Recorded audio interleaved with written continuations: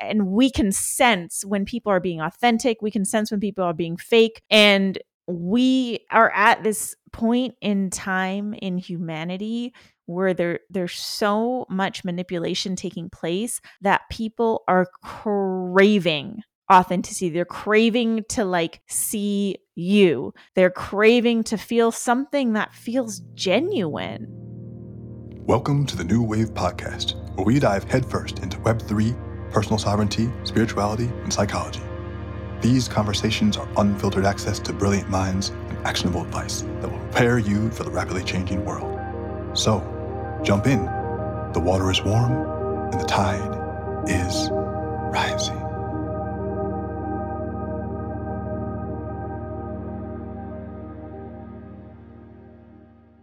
Hey there. Did you know that this isn't a podcast you're listening to? Okay, let me be more clear. This isn't just a podcast you're listening to. See, by listening to this show, you're actually part of the New Wave community. And because of that, I really want to meet you, IRL, in real life. Wouldn't it be nice to spend some time in a beautiful location, maybe a mansion by the sea with a chef-catered dinner, knowledgeable friends who really want to help you, a cello playing in the background, and, an overall great ambiance? Doesn't that sound gorgeous? Well, we just created that at a recent New Wave dinner in LA, and I want you to be part of the next one. See, these dinner experiences are for entrepreneurs, career climbers, and creatives who want to build friendships with each other in real time, in real life, not just spending time chatting on the internet. We want to actually feel each other's presence, and we spend time together bringing our business problems, bringing our half-baked ideas, bringing our creative questions. Then over a wonderfully catered meal, we work together as a group to help each other untie these knots and dial in our focus. And afterwards, we go and relax. We take a dip in a pool. I always got a place with a pool or a jacuzzi, have some drinks, we do a little bit of partying, and you will leave this experience with connections and brand new ideas and budding relationships, and you might even find your next co-founder or your next investor sitting right next to you. But more importantly, you are going to leave with a jumping off point, some momentum to go into this next phase of your life, this next chapter, some new ideas that you didn't have before, something that's been enhanced that you have confidence in now. You're going to build that inner momentum, and that's what's so important. And of course, when you're there, I'm also going to bless you with some New Wave merch. If you've been looking at my photos, I'm constantly making new merch and new gear just to show the community that, we got something special going here. So make sure you check out the next New Wave dinner experience. Now, we're doing these all over the country and potentially all over the world. We did our first one in LA. We're going to be doing them in Austin, New York, Miami, and a few other cities. Plus, most likely we're going to hit the UK or Europe. So make sure you go to newwaveentrepreneur.com to check out all the dates. We'll have them all listed there. And of course, you can sign up. There's going to be about 10 to 12 people per location. So this isn't a massive conference. This is a 10 to 12 person event. And that means that it's purposely designed for you to meet people, to engage with them, and to have a whole hell of a lot of fun. So make sure you check out newwaveentrepreneur.com to get all the dates and locations for the next one. I believe, depending on when you're listening to this, the next one is in Austin this summer, and they'll be all over the country. So sign up. And now let's get to the episode. My friends, welcome back to another episode of the New Wave Podcast. Daniel DiPiazza checking in with you here. So happy to have you. And today we have on the show my friend, author Ruby Fremon, who is an incredible speaker. And I mean, we just drop some fucking gems on this show. We have a great conversation, and she specializes in helping leaders to get in alignment with their message so that they're in integrity. And that's one of the things she talks about when she mentions potency. And her book is called Potent Leadership. So I actually read the book. Can you believe I read the book that someone wrote? I read the whole book and then I talked to them about it. Wow, I must be a real interviewer at this point. Well, I have interviewed tons of people, and I did have a TV show at one point, but I'm just getting back into my routine and remembering what it's like to truly do some of these dope interviews. I hope you're enjoying them. Now that we're over episode 100 now, this is episode 110. Can you believe it? Anyway, so you're going to enjoy this episode with Ruby. And while you're here, make sure you check out newwaveentrepreneur.com to get updates on everything that we're doing for the show, including joining our email list, which will give you access to our community Discord.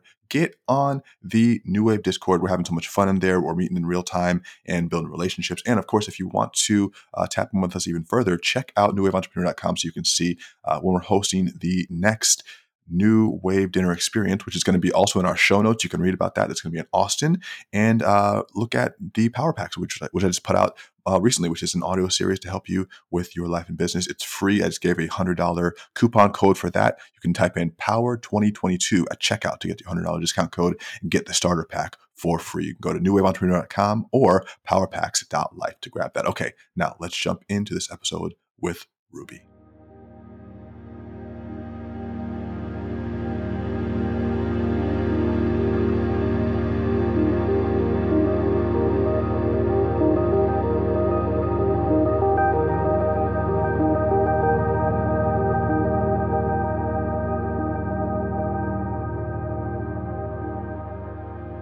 Hey, Ruby Fremon, how are you doing? I'm doing awesome. I'm actually really excited to be here because I feel like this is a long time coming. It's a long time coming. Yes, I'm really happy to have you. We have definitely had some good experiences doing events together, and you are a badass. You're a badass. And it was confirmed when I read your book. There were a couple, I literally have written down on my notes, badass. And I have a bunch of things I want to talk to you about. So for people who are just tuning in and listening, Ruby is the author of Potent Leadership. Let me read the exact subtitle. I want to be specific with this. Hold on. Potent Leadership, Drop the Mask, Ignite the Real You, and Reclaim the Leader Within. And okay, let me be honest. Most of the time, I don't read friends' books. I don't. It's too much. I'm already reading other books. And then I got to read your books too. I already like you as a person. Why do I got to read your book? But I'm trying to be more professional now. Okay. So we're doing a podcast. I'm like, you know what? Let me read Ruby's fucking book. It's probably good. And I started reading it. And man, you are saying so many of the things that I want to say or have said, or in a way that resonates with me. And it's really all about the breakdown of the social fabric based on people posturing and people being what they're not, and that weakening the integrity of, the society, which makes it really hard to be a leader. So I don't know, like, where should we start? Should we start with the actual potency stuff and the leadership stuff, or should we start with your story? Let's start wherever you feel most called to dive in. You just gave it right back to me. Okay, let's go from here. Okay. You describe in several different points in the book your upbringing in like a traditional Indian household, and your battle with wanting to fit in versus wanting to maintain your own integrity and sense of self and trying to find that. Can you just talk a little bit about that period of your life and how it led to where you are now? Because I think that's a very important part of this. Yeah, and I think a lot of people will resonate with this in their own way. So my entire upbringing, I felt like I had no voice. I was definitely the type of child who would challenge my parents. If they said I wasn't allowed to do something, I would always ask why. I needed to understand. I always challenged them, and that wasn't accepted. And so I would be punished. I would be told to be quiet or go to my room or just shut down. And I slowly began to develop coping mechanisms and protective mechanisms to keep myself feeling loved, because at the end of the day, we as human beings, and especially children, we just want to be loved. So I learned that if I spoke back to my parents, I wouldn't be loved and accepted. But if I just said yes, okay, and went along with it, then I would be. Now, of course, all of that was leading me away from my truth and what I truly sought out in life.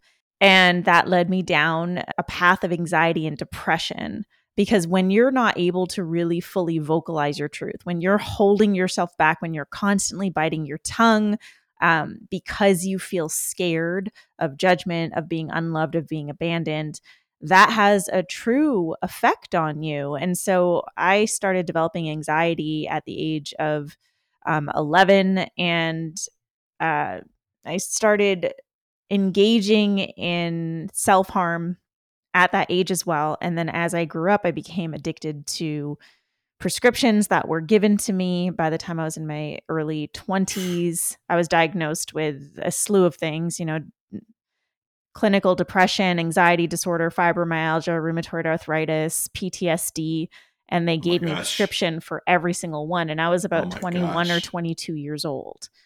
I became addicted to benzos because that helped me numb out. And in reality, the pain that I was numbing was the pain of not feeling free to be myself, which I truly believe a lot of people feel this. Like, it's the pain of not feeling free to be Oh, yeah. yourself, of Oh, yeah. expressing yourself.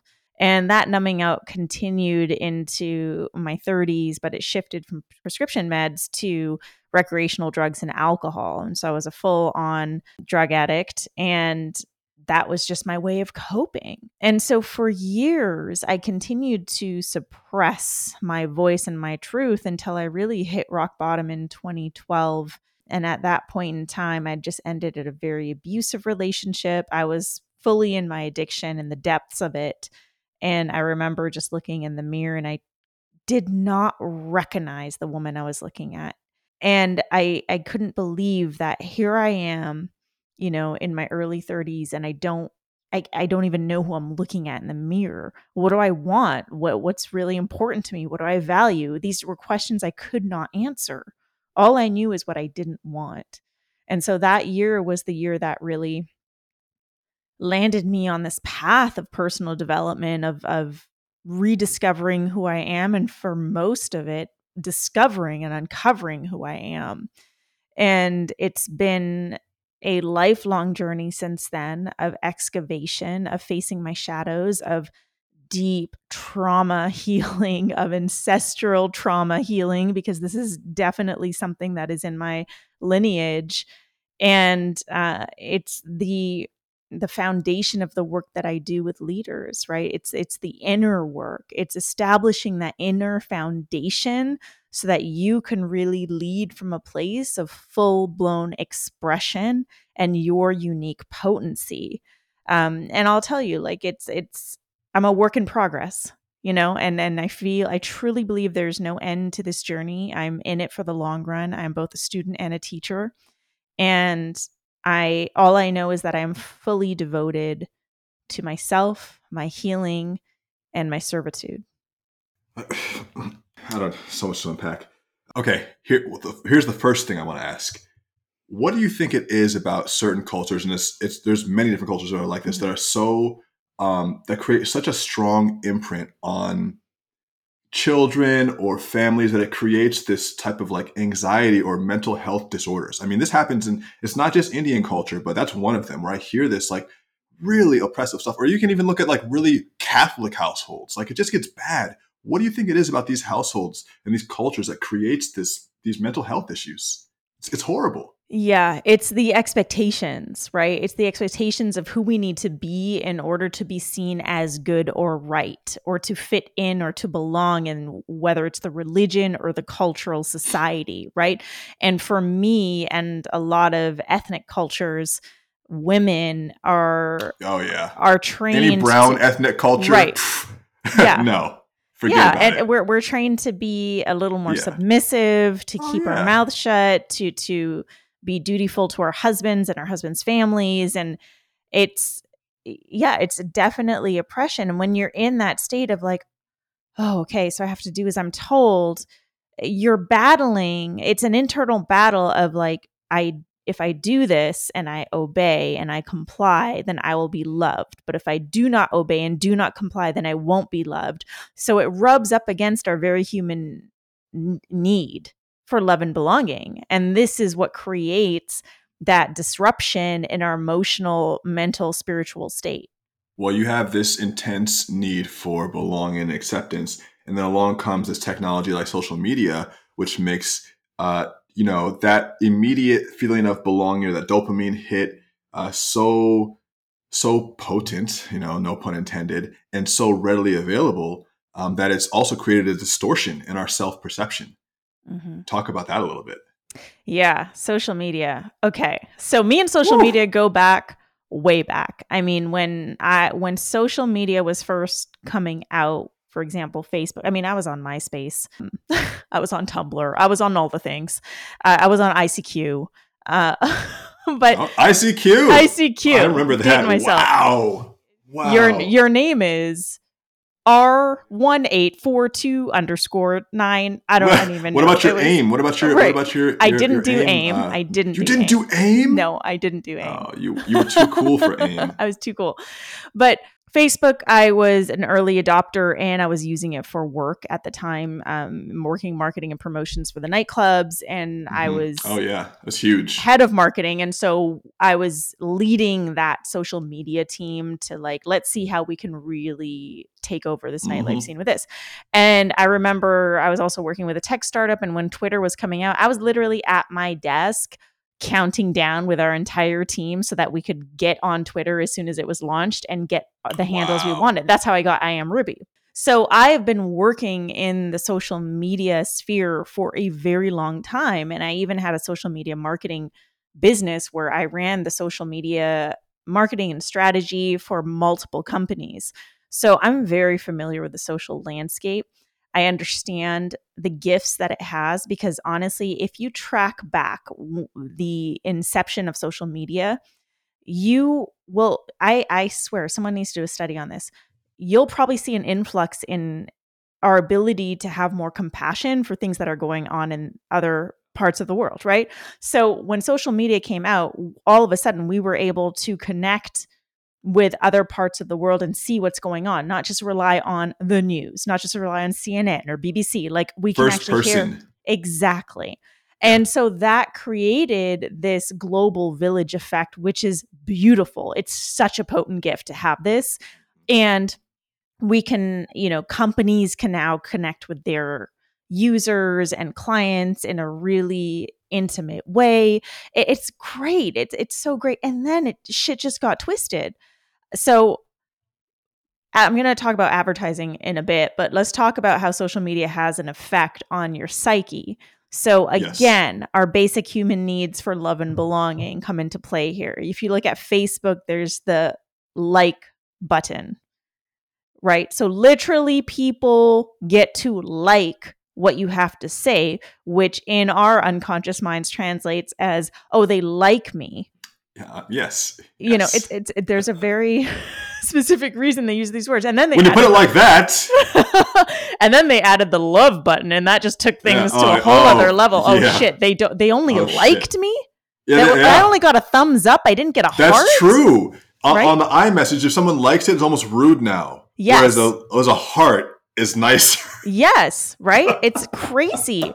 But this is what our psyche, and then we get so wrapped up. True. And then the introduction of filters, which before filters, we were able to edit our captions. It's not when you're saying, it's not like when you're talking to someone in person and what you say, like it's out there. You can't retract it. Right. You can type, delete, edit, manipulate, and then post. But then they introduced the filters, which added this whole other level to the manipulation that we can do. And yes, it's manipulation. We're both manipulating our words, our features, our appearances. And now we've got a society that is super addicted to filtering themselves, super addicted to fitting themselves into a construct that they constructed, to fitting themselves into an identity, to trying to get the perfect IG bio, right? To encapsulate who they are, which FYI is fucking impossible. Okay. Try encapsulating who you are in one sentence. No, not going to happen. So now we've got this society that is, they have placed their value and their worth in the hands of this digital audience. And there's also the, quote unquote safety of the glass screen, right? It's really easy to hide behind a screen, which has created more unconscious conversations taking place. I mean, we're seeing a ton of it now, a lot of reactivity because there's a screen. So it doesn't feel like you're actually talking to a human being. So digital road rage. Exactly. So now we're seeing the dehumanization taking place in the social media world, in the digital world. And I'm saying this with love and also just with sheer annoyance. Like, I don't care how woke you think you are and how awake and how aware you think you are, but I feel like the people who claim to be the most awake are the ones who are the most reactive online right now. Like they're so judgmental towards people who feel different, and they forget that that is a human being on the other side of that screen. And that is so important for us to keep in mind. Don't judge the judgers, because now you're a judger. You have to judge nothing. Be judgeless. Judgeless. Dissolve your ego. No, that's impossible. And actually, we can talk. We don't about want to ego do that. Yeah. Well, no, yeah, because you were, one of the things you were saying in the book was like, ego is necessary, but there's a point where it becomes a problem. What is that point? Yeah. So ego. This is what the spiritual community. You know what really grinds my gears? The spiritual community. How they always talk about dissolve your ego. Dissolve your ego. It's like, no, we need our fucking ego. If without my ego, I'm just going to float off into the ethers and be all the things.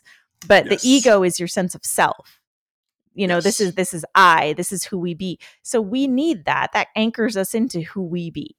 However, when that becomes a little too inflated, when everything all of a sudden becomes about the I, about the self, and not about the ripple effect of the self, then there's an issue with the ego. Right. And the reason why we can fall into that trap, and we've all done it, is again, because we're just either reacting from our traumas or really just trying to fulfill our needs. And things get twisted in the ways in which we're seeking love, we're seeking belonging. You know, like someone might turn to social media and try and show up and just want to sell all their shit all the time and forget about the service aspect, and they're in the service-based business. I've gone through periods like that. Oh yeah. Right. And that's you got to check your ego there. Like, why are you doing this? And that's really the simple question I always tell people is like, just ask yourself why, and ask yourself, are you doing this to serve your ego? Like, are you doing this to serve yourself, or are you doing this to serve others? Especially if you call yourself a service-based practitioner, healer, coach, whatever. Instagram wants to stoke your ego because it creates more emotional turbulence, which creates buying activity. They were talking about taking the likes off posts, and they just experimented with that. They just diddled around with it. They never were serious. And you know why? I can even tell you this, because even though I support that, and I think it actually they should do it. When they did that, I was much less interested in Instagram. But it's just psychology, you know. And if they do that, I'll be on there less too, because I want to see how the content's doing. You know. Well, you want to see how the content's doing, but on an even deeper unconscious level, there is a part of you that wants to see if what you're doing is good enough, aka you're good enough. And I found in my experience, the people whose audiences grow the fastest are the ones who lose control the quickest. Because, I mean, you know, and especially over the last couple of years, we've seen a lot of people in their audiences grow at a phenomenal rate. And then what happens is they're not ready for that responsibility. What are some examples? Examples of? Well, yeah, like where's that happened? Where people have they've lost control of the... It's like so over the past couple of years, a lot of people have taken sides, right? And then by taking sides, they start to really amplify their audiences, or those the meme accounts, the funny trolling accounts, like those really grow, or coaches or people in the personal development space who have gotten into that meme track. But then what happens is you slowly start to forget about service. You start to quickly forget. Right. You start to share for the numbers. You start to keep your audience happy, not to serve them. And that becomes an addiction, and it's very exhausting. And you get wrapped up and obsessed with the numbers. You get obsessed with trying to figure out how to please them. And all of a sudden you've lost sight of your purpose, of why you're doing this. And now you're just a fucking meme account.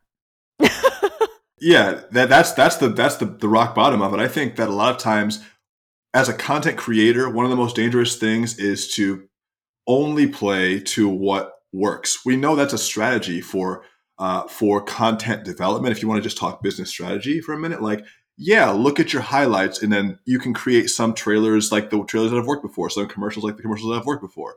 You know, if some colors have seemed to pop before, try it again. But I think we over optimize to what we think the algorithm's going to want, what we think people will want. And sometimes it distorts our vision of what is actually needed in the market as well. Because sometimes what the market needs is your potent medicine, not the potent medicine that everyone else is optimizing for. And so you're just optimizing into like the lemmings that jump off the cliff. And when that market dies, so will you, because you weren't being unique. You were just being like everyone else. Yeah. And this is why I love what you do, because I feel like we both have, the strategic background. So we understand how to make the algorithm work. We understand how to manipulate optics. Like we understand all of that.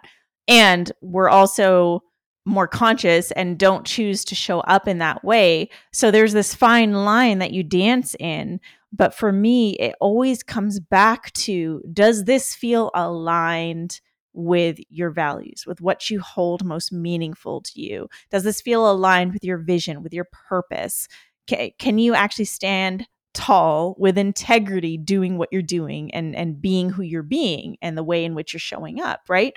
And it's so easy to fall into those strategy traps. And, like right now there's, with IG Reels, there's real audios that go viral or whatever popular. I don't do a lot of IG Reels, so I don't. It's the same thing with TikTok, right? Right, TikTok. The same technology, and then you start, and then you create from that place. You're like, oh shit, this is really popular right now. I have to create a reel with this audio. It's like, do you? Though? Do you?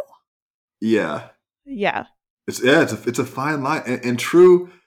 I mean, none of the people who really inspire me are also Rands or second fiddle, or like they're always the creatives who have a unique perspective that I feel like is something that holds a hook or a place in my mind that no one else can hold.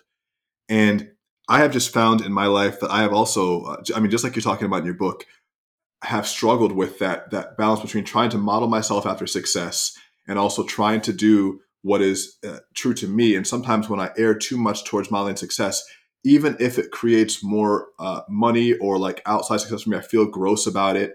And then I go back towards, more like what is really fulfilling and trying to find that line.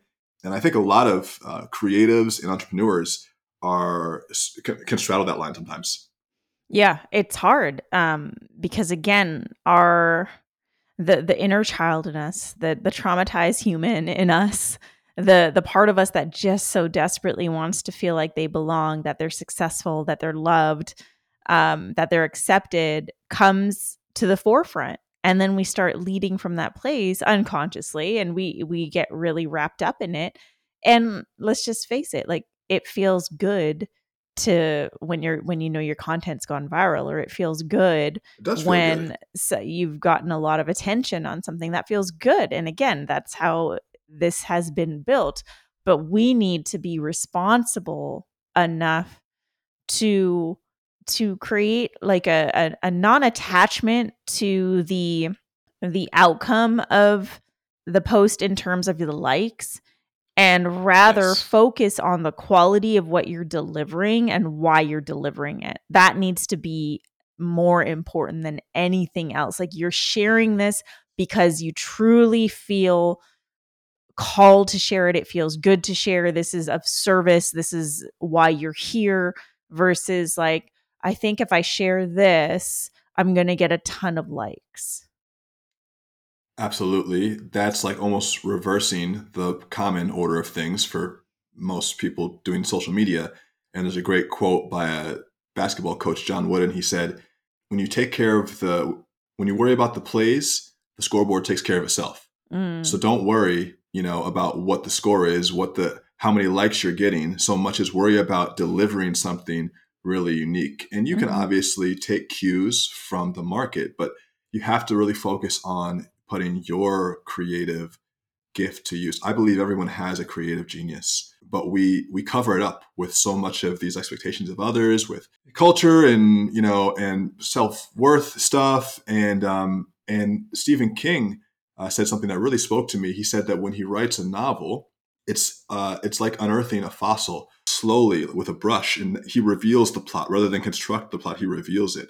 And I think that we also have things to reveal in us. And when we're achieving our highest gifts, it's not that we're getting something outside of us and God is giving us something we didn't have before. It's that we already had these gifts and we're removing the trash to reveal the medicine. Yeah. And one of the things that we were talking about right before you start rolling, I was like, "Oh, you're saying a lot of things I would say, or in the right way that I should say it. That I feel like it's resonating with me." And you were just talking about how a lot of people are fake AF online, Mm-hmm. fake as fuck.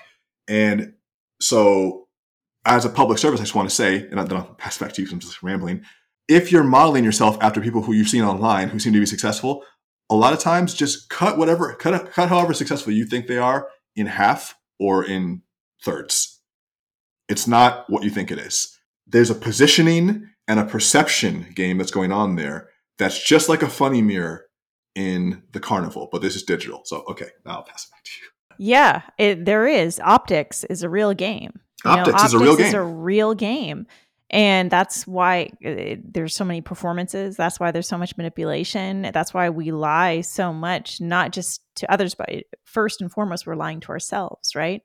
And so that's why, the work that I do with leaders, it's like people will come to me after they've worked with business coaches, gotten the strategy, gotten the marketing. They're like, oh, it's still not working, or I'm still not feeling this, and I don't know what to do. And they literally have no idea who they are. Like they don't know what's important to them. They don't know what they value. They have a great strategy because I can look at it from my strategy eyes, from my strategic eyes, and be like, that's a great strategy you were given, right? Like for sure it's going to work. And is that really aligned with you? Like, is that really what you're here to do? Like the whole business of scaling, for example, scale your business, scale your business, scale your business, one to many. 100K months. Right. But is that what you want? Is that what you want? Right? Like, is that actually what you want? Do you want to serve in larger containers? And for me personally, I remember when the scaling, I think it was like 2017 when that became super popular. And I was like, yeah, shit, I should scale my business. Like I should do group programs. And Ruby, I should you have to scale. Everyone's scaling, Ruby. We're all scaling. Right. I got to do like bigger group programs. And I was wondering why I wasn't excited about it like everyone else. I was like, yeah, for sure. This makes sense. I'll make more money. I created a digital program. I did all the things. I put all this money into it. And I was like, I fucking hate this shit. And I actually really love intimate containers, and intimate environments. And there are things that I'm really fucking good at. Like I put on some epic events, and I used to put on epic 100-person 3-day events in LA, and they were great. And they also drained the shit out of me. So, with that, I got wrapped up in the who I become, because now I am this person who can throw these 3-day 100-person events in Los Angeles, factor. Right? And so we get wrapped up in these things, and it's almost like that sweeps us away from our path. But it's our responsibility to continue coming back to what feels right for us, and I got super clear that I love having my intimate coaching containers. I love my intimate mentorship containers. I love my retreats. I love having things intimate because I can go really deep and do the work that I really love to do with my clients. That doesn't mean that maybe down the road I'm going to change my mind, but right now this is what feels really good. So this is what I'm going to build. And so we have to at some point put blinders on so that we can just stay in our own lane and focus on our own shit.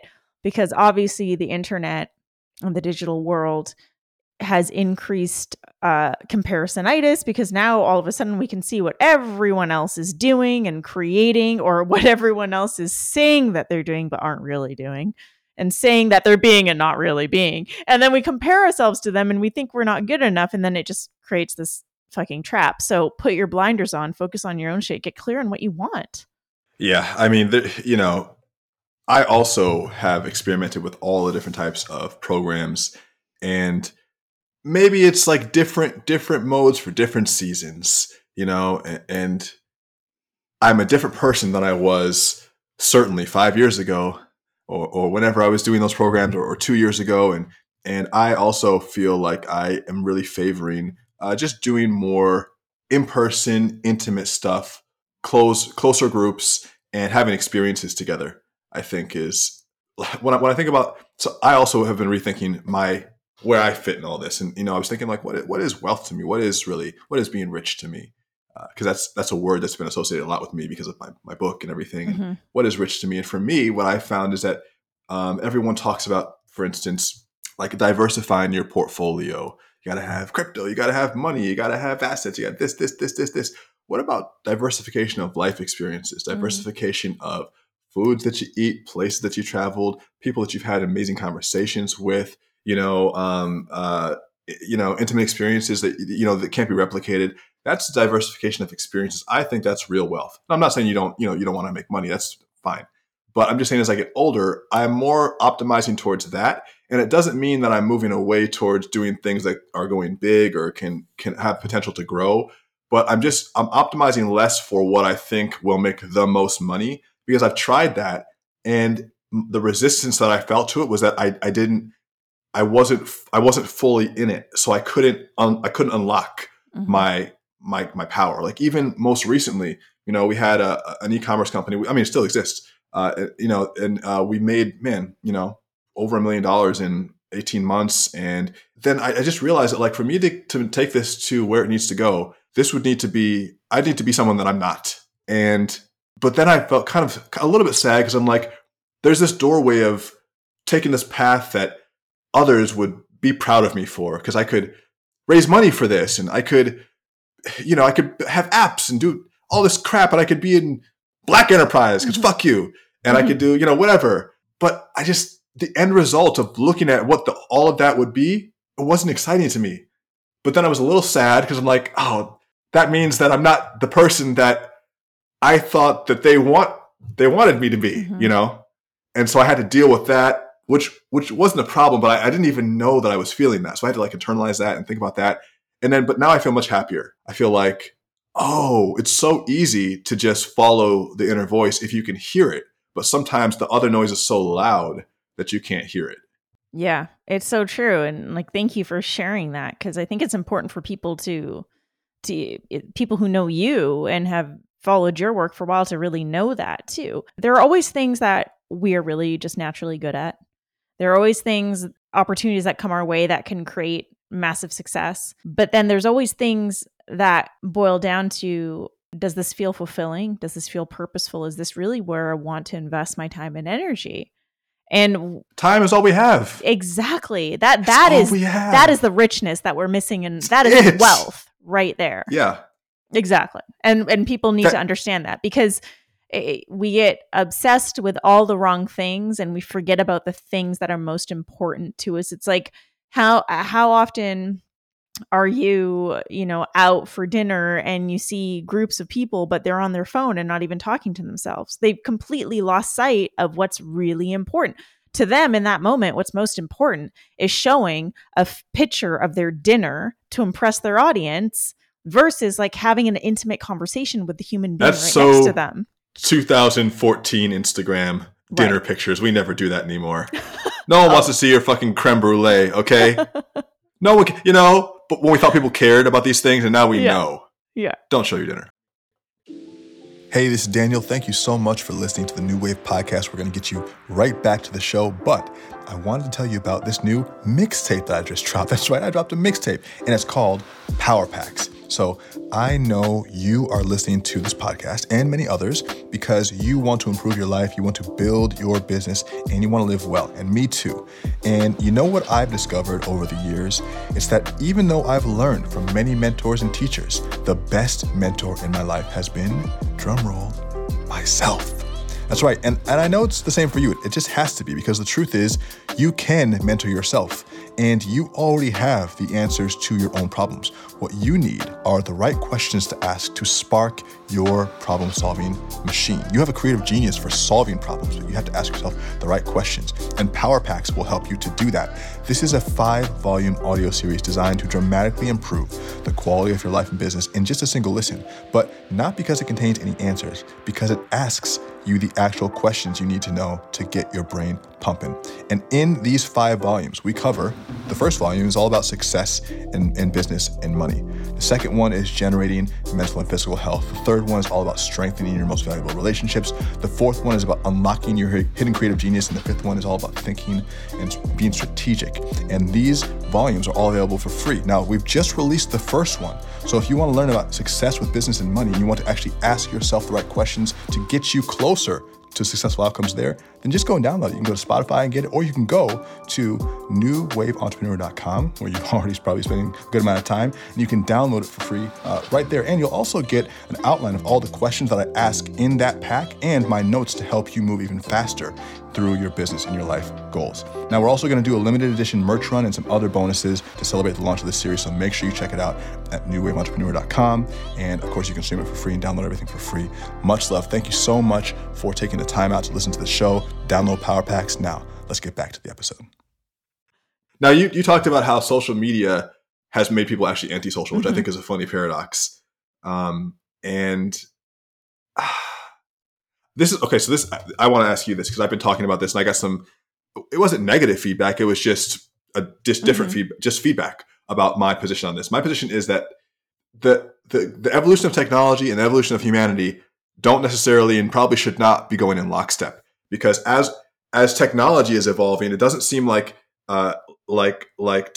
humanity is evolving as quickly in terms of like our IQ is growing, but our EQ isn't. And it seems like social media is a tool that has really helped us, but do the rewards outweigh the obvious drawbacks? And can that scale be reversed back in a positive direction, or is it all going to just keep going, feeling more heavy, you know? Yeah. We're at this interesting point in humanity and with digital technology. Elon Musk just bought Twitter. Sorry to interrupt. Yeah. So we're at this interesting point with humanity where many people are claiming to be over it, and yet they're still grasping their phones tightly. You know what I mean? And me too. Yeah, me too. And I know you and I have both like gone off, gone back on, gone off, gone back on. Fuck this, I've always said, like, until there is actually a really good, solid alternative for me to be able to connect with my community because I care about my community, then I'm going to continue using this, but I'm going to use it in a way where it's not using me, you know, as much as I can, because obviously they have my stats, they can track what I'm doing. But what I mean by that is I will not go into my phone and mindlessly scroll. I will not go into my phone and just follow a bunch of people. If anything, I've unfollowed a bunch of people, and I like to keep my feed super clear. Energy is everything. Energy is sacred. Time is sacred. So for me, it's about becoming hyper intentional with the ways in which you use digital technology and how you show up. Because as of right now, I posted about this a while back, and it was something like, it was probably way more clever than how I'm going to say it. But the only way to actually be out of the matrix is be off grid. It was like, be out of the matrix, be off grid, something like that. But most people are like, oh, I don't want to be part of the matrix, so I'm not going to be on Facebook. It's like, well, dude, you're on Instagram. You know, you're on Telegram. You think Telegram's better? Dude, like, all of these companies are owned by someone else and by a corporation that then owns your information. It's insanity. Even being exposed to the Wi-Fi, the EMF, the radio frequencies is part of the issue. And we know this because there are people who are EMF sensitive who can't even be around these things. They get physically sick. Now, the average person might not be experiencing that, and I'm wearing Bluetooth headphones right now, so fuck me, right? But it's like, but this is an issue, you know, and these frequencies are having an effect on our mood. I feel, go look it up, on our mood and on our physical health. And it has to be the health of the physical body, right? Because the cells have a response to, this is a light radiation. Right, exactly. And we can't avoid it, again, unless we live off grid. There are EMF-free communities that exist, like dark communities that exist, things like that. Well, I can't live there. Sorry. I live on social. My career is here, man. I also believe that the human, that biology is pretty incredible, and we adapt, and there's evolution. However, we just have to be responsible. We can only control what we can control. And that's essentially what I'm saying, is like, take control of what's within your control, right? And be responsible with the way in which you use social media. Treat your audience like your community. Super important. I think a lot of people just abuse their online space, their online time, and actually remove themselves completely from their actual purpose, their actual vision, what they know they're here to do, their gifts, and instead become wrapped up in the optics of everything. Yes. And I will tell you a few things. One, there's no correlation between number of followers on any social media account and revenue generated. None. There are so many examples I have of this in my personal experience and from experience of lots of people I know. There are no correlations. So if you are engaging on social media in an attempt to go viral or to become some sort of like huge influencer, and that's the strategy, is to become as well known as possible, I think you'd be better off getting really focused on a smaller community and over serving that community, because it doesn't actually take a lot of people engage with your message to create a business. I mean, if we're just talking business. Okay. Like, oh my God, this really grinds my gears. When people, when they complain and they're like, oh, I only got like 20 likes on my post. It's like, if you had 20 people in front of you cheering you on, do they not matter? That was 20 fucking people. We've lost the idea of scale. Exactly. We've lost the idea of scale. Yeah, you can literally, like, how many influencers are out there posing as like personal posing, period. Just posing as like your IG. Social, like as personal development gurus or whatever. And they may have large followings, but the impact that they are actually having, like, people aren't actually buying their shit. People aren't investing in their programs because they don't give a fuck, because they can tell that this person doesn't give a fuck. What matters is that you actually give a fuck about the people that you're serving, that you actually want to serve them. And that's the difference. You can tell there is a visceral reaction that we have when we see the influencer's content versus someone who's really devoted to serving and helping. There's a visceral reaction. Like, we can tell. We're human beings. We're not fucking stupid. And we can sense when people are being authentic. We can sense when people are being fake. And we are at this point in time in humanity where there's so much manipulation taking place that people are craving authenticity. They're craving to like see you. They're craving to feel something that feels genuine. And so the only way to actually get through to people or the right people, is to pierce them with that authentic self, with your actual unique medicine, with your potency. I didn't want to go here because it's like, but what you're describing, but what you're describing is like, the dark side of that is why Donald Trump was successful, because people felt like he was being honest with potent medicine, but he was still being a lying fucking asshole about a lot of stuff. But he might have called out some other people who were also liars. So it's like, okay, everyone's a liar, and now just a liar is also still president. Exactly. But it's like, it wasn't really a true expression of his beliefs in totality. He wasn't truly presenting himself to be seen. He wasn't truly leading. He was influencing, though, in a major way. And so, isn't that a good example? That's a good example. And I think anyone in politics is a great example. Yeah, it's so hard. They don't want leaders, though. They don't want real leaders. They just want influencers. They want puppets. You know, people who can. And what does influence mean? To move around votes, to be able to influence the outcome. Exactly. Right? A leader doesn't always win. That's the problem. A leader in battle can get killed. Yes. And still, that's a leader. And influencers want to be like the puppet masters to move things around, but have no stake in the outcome. Yeah, it's I write in my book, I say influencers paint a pretty picture, but leaders pave the way. And paving the way takes a lot more effort, right? You got to go brick by brick, and knowing that people may not follow you. People may not like you. People may not like the bricks that you choose. They may not like the path, the direction that you're creating. But that's not why someone is a leader. You're a leader because you are leading something, not to influence, right? And that's why even throughout this whole shitstorm of the past 2 years that we've had, the shitstorm, right? The Matrix crumbling, all this shit, whatever the fuck has been going on. Like, even though my internal paradigm completely shifted and I've really opened up in different ways, But my stance was always the same, in that they're literally trying to pit us against each other. And we need to be able to be in the middle so we can continue to have these conscious conversations. But that takes courage and bravery, because if it's easier to pick a side, it's easier to pick a side. It's easier to pick a savior. It's easier to pick the winning team. What's tough is to be in that center point of uncertainty. And that's where you'll find the leaders. Everyone wants the certainty, and then they want to double down on it just so that they can have their winning team, because it's really uncomfortable to say, I don't know how this is going to turn out. But that's life. Okay. That's life. That's life. Yeah. And that's it's almost a childish game to pretend like you do know.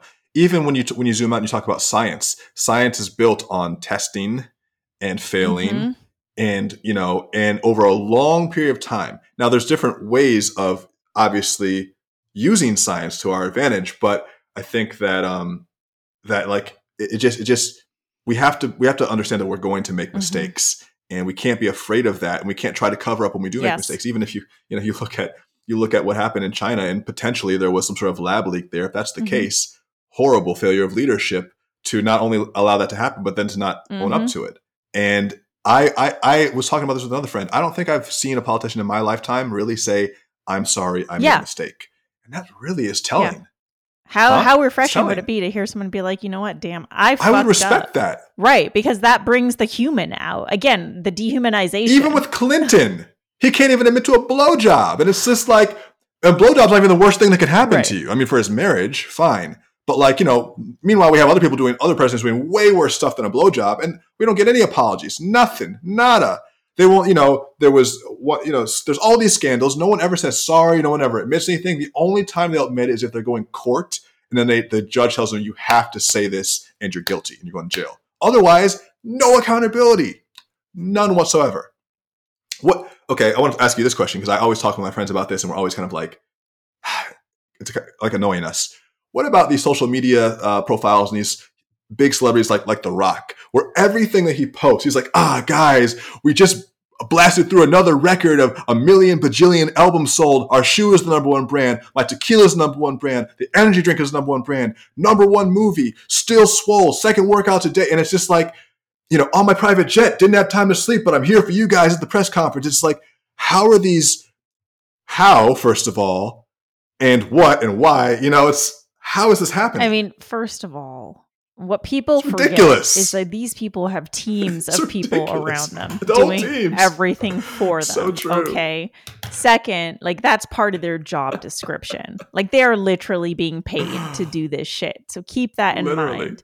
And there is a difference between cultivating an audience and cultivating a community. And that's where people have to get clear is, are you here to cultivate an audience? Or are you here to cultivate a community? I know I'm here to cultivate community, and I know by knowing you, you're here to cultivate a community. There's a big difference. And so with community, we want to be able to communicate with our community. We want to be able to hear them, to help them feel seen, heard, acknowledged, to be able to serve them. Whereas an audience is just a fucking audience. It's just gathering a bunch of people, as many as you can, into one place. It's like when I used to be a promoter, I would give out free tickets to shows, just to fill the room. That's an audience. But then you have these curated concerts that are super intimate, and it's fans only, and that feels different.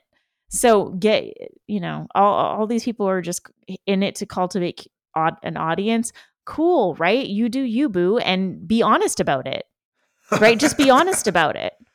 I think you're right. I think community implies that there is a shared mission and or sense of empathy or shared experience between the people in the group. If you're in a community, you wouldn't normally you don't want to hurt someone in your community in any way. You try not to. That's the general implication. Whereas someone in an audience, anything can go down in an audience. Yeah. Especially at exactly. And you're not really tracking, right? You're not able to track. Especially at a Travis Scott concert. Yes. Not an audience versus a community. Well, but again, look at the immediate reaction he had. It was kind of like, not my problem, not my fault, and that there he backtracked. Yeah, he has since. Yes, he has since backtracked. But that's he massaged it right. well. But this is what I'm saying is there's such a big difference. And when you're in this for the longevity, when you're in this for the servitude, when you're in this for your purpose, this isn't about an audience. This is about a community. This isn't about how many people you can fill in a room. This is about who you can serve. It's about attracting the people who truly want to be part of this greater thing that you are creating. Well, and as you're talking about this, for anyone who's listening, this doesn't need to be in the context of a coaching container. This can be in any type of business that you're running. It can be in a service business. It can be when you're selling a product. It can be when you're working inside of a company. Because people are ultimately attracted to you, ultimately, and the energy that you bring with you. And oftentimes, when you're on social media, just being yourself, truly yourself, it attracts the best type of people because over time they will stick with you because they weren't attracted to something that you're just portraying. They're attracted to you. Right. And I found that in my experiences going through different iterations of my internet journey, that the people who've really stuck with me have been just core fans of me when I'm at my silliest, me when I'm at my, with the projects that didn't work as well, me with the obscure philosophical ramblings, like the ones who really tune into you being your freaky self. And people are too afraid. They want to be too vanilla.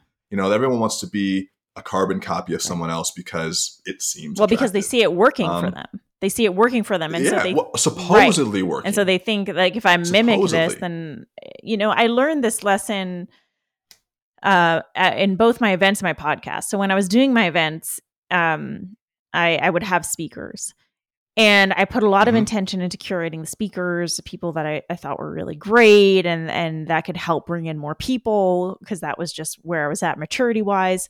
And what I realized by the third event, I brought in like my soul people. Like I brought in my coach, my husband spoke, and one of my dear friends spoke, because I realized that my audience doesn't, like, the people who were buying tickets for the event didn't give a fuck about the speakers. They were coming because of what I was creating for them, the experience and the community. And then with my podcast, I think it was year 2 of my podcast. I actually was airing 2 episodes a week, which was insane. I don't recommend it. I don't know how people do this. And one episode would be a solo and one episode would be a guest, because I had such a huge network, and I was like, I totally want to bring all these people on. And I thought this would help me grow my podcast, because I was like, if I bring these big people on, my audience will like this. And no, that was not a good year for my podcasting. And my episodes with the most downloads were my solos. And so that's when I realized it's like what I'm creating, the reason why people come into my community, whether it's social media community, whether it's my coaching programs, whether it's my retreats, the reason they join is because they find alignment within what it is that I'm creating, within my energy, within my containers, within the values that I put forth. And that's what matters. And this is what it takes to build a community, what it takes to build longevity, what it takes to build loyalty. And people forget all about this. And so that's what we have to remember. And I'm so glad you brought that up, because they don't want other people. They don't want you pretending to be something you're not. They want you. That's what they're attracted to. And you know why? It's because there's something in you that helps them see themselves, right? They see themselves in you. Well, first of all, you just fucked up my whole strategy for the podcast, because we're doing seven days a week. Best of luck to you. Best of luck to you, sir. Have fun with that. But you know what? I know it sounds great. And if you would have asked me a few years ago, I would have said, no way. But this is actually something I've always wanted to do. I've always wanted to have a daily show. And we have, that's why I record many back to back. So it's not, anyway. But yeah, I was laughing like, oh God, it'll be the worst year ever for my podcast. What is your human design? Do you know? Manifestor. Okay. Well, the projector in me salutes the manifestor in you, because that is not in me at all. No, well, I know. Yeah. It's the Tupac energy, man. You just got to get this stuff out. But no, I definitely. Well, okay. A few more things I wanted to touch on as we kind of wrap you're saying you're talking about the era of the influencer. Mm-hmm. How long was that? That era is over already, and it wasn't even here that long. This is the thing. I feel like we're on the trailing end of it, but it's still a thing. Yeah. You know, people are still getting caught up in it. They're still getting. I still want that blue check. If you took that away, I'd be pissed off. I still don't have a blue check. They just won't give one to me. And you don't care, but you would like it. Yeah, it would be great, but I also don't care. It'd be great. Doesn't do anything. Doesn't do shit. It does nothing for you. Optics, though. Doesn't do shit. Optics, because people look at it and be like, "Oh, this person is legit." Legit. Define legit. What does that mean? Yeah, it doesn't. Literally means nothing. Exactly. It's. But you know, the era of the influencer is slowly dying. I think we are still seeing it. It's still present because it's still in our psyche, but it's dying because of our, you know, where we're at and our genuine desire to connect on a deeper level with life, with people, with each other. Real is relatable, and that's the direction that we're heading in. What about in the metaverse? Fuck the metaverse. Fuck the metaverse. That's gonna be the type. That's the title of the show. I didn't sign up in this life to be in Sim City. Okay, I didn't sign up to be a sim. I mean, maybe I am a sim, and someone's controlling. You're already a sim. You're just an organic sim. But no, you didn't want to be a digital sim in an organic sim exactly. suit? Yes. Yeah, that's a whole nother thing. I mean, the metaverse is kind of fucked up. Like, and I talk about it a lot, and I think it's gonna be interesting. But I don't want to live there. Exactly. Let's talk about completely unplugging from life. They don't have they don't have empanadas in the metaverse. True. You know, just what about the basics? It's like, you know, you all see things on the Jetsons, like these old cartoon shows of in the future they'll have you won't have to eat dinner, just have a pill. You'd be like, no, I want to eat the dinner. I do. I really do. I don't want one pill to satisfy all my nutritional needs. I want the whole experience of the meal. I want the grass-fed steak, please. Thank you. I want the grass-fed steak, and I want to enjoy every minute of it, and then I want to also feel a little bit bad when it's gone. You know, I want to cook it, and I think that's part of organic life. You know, it's like you want to have that experience with it, exactly, and with yourself. There was the time with the thing with you at gunpoint. Well, maybe that's a separate episode. I mean, there's just so much here. I want to be respectful of your time. Where can people learn more about what you're working on? Yeah, just head to my website. That's the best place, rubyfremon.com. You can also connect with me on social media. I tend to hang out most on Instagram and Twitter at I am Ruby. And you can also, if you want to start getting weekly texts with me and just text me directly, just send a hashtag potent truth to 1-781-336-0160. And we can start texting. Super fun. I was looking through our automated text threads, and I have several of them that are like, yeah, cool, nice. Because I was trying to text you on your iPhone, then you have the superphone, and I was like, oh yeah. Yeah, I have you under two. I have Daniel's superphone, and then I have Daniel. Yeah. So that I know the difference. Yeah. I was like, is it the green? Yeah. Which one is it? The green or the blue bubble? Anyway. Thank you so much, Ruby. We're going to put everything in the show notes, and we appreciate you so much and the work you're doing. Thank you. Thank you so much for having me. I truly appreciate you and our time together today.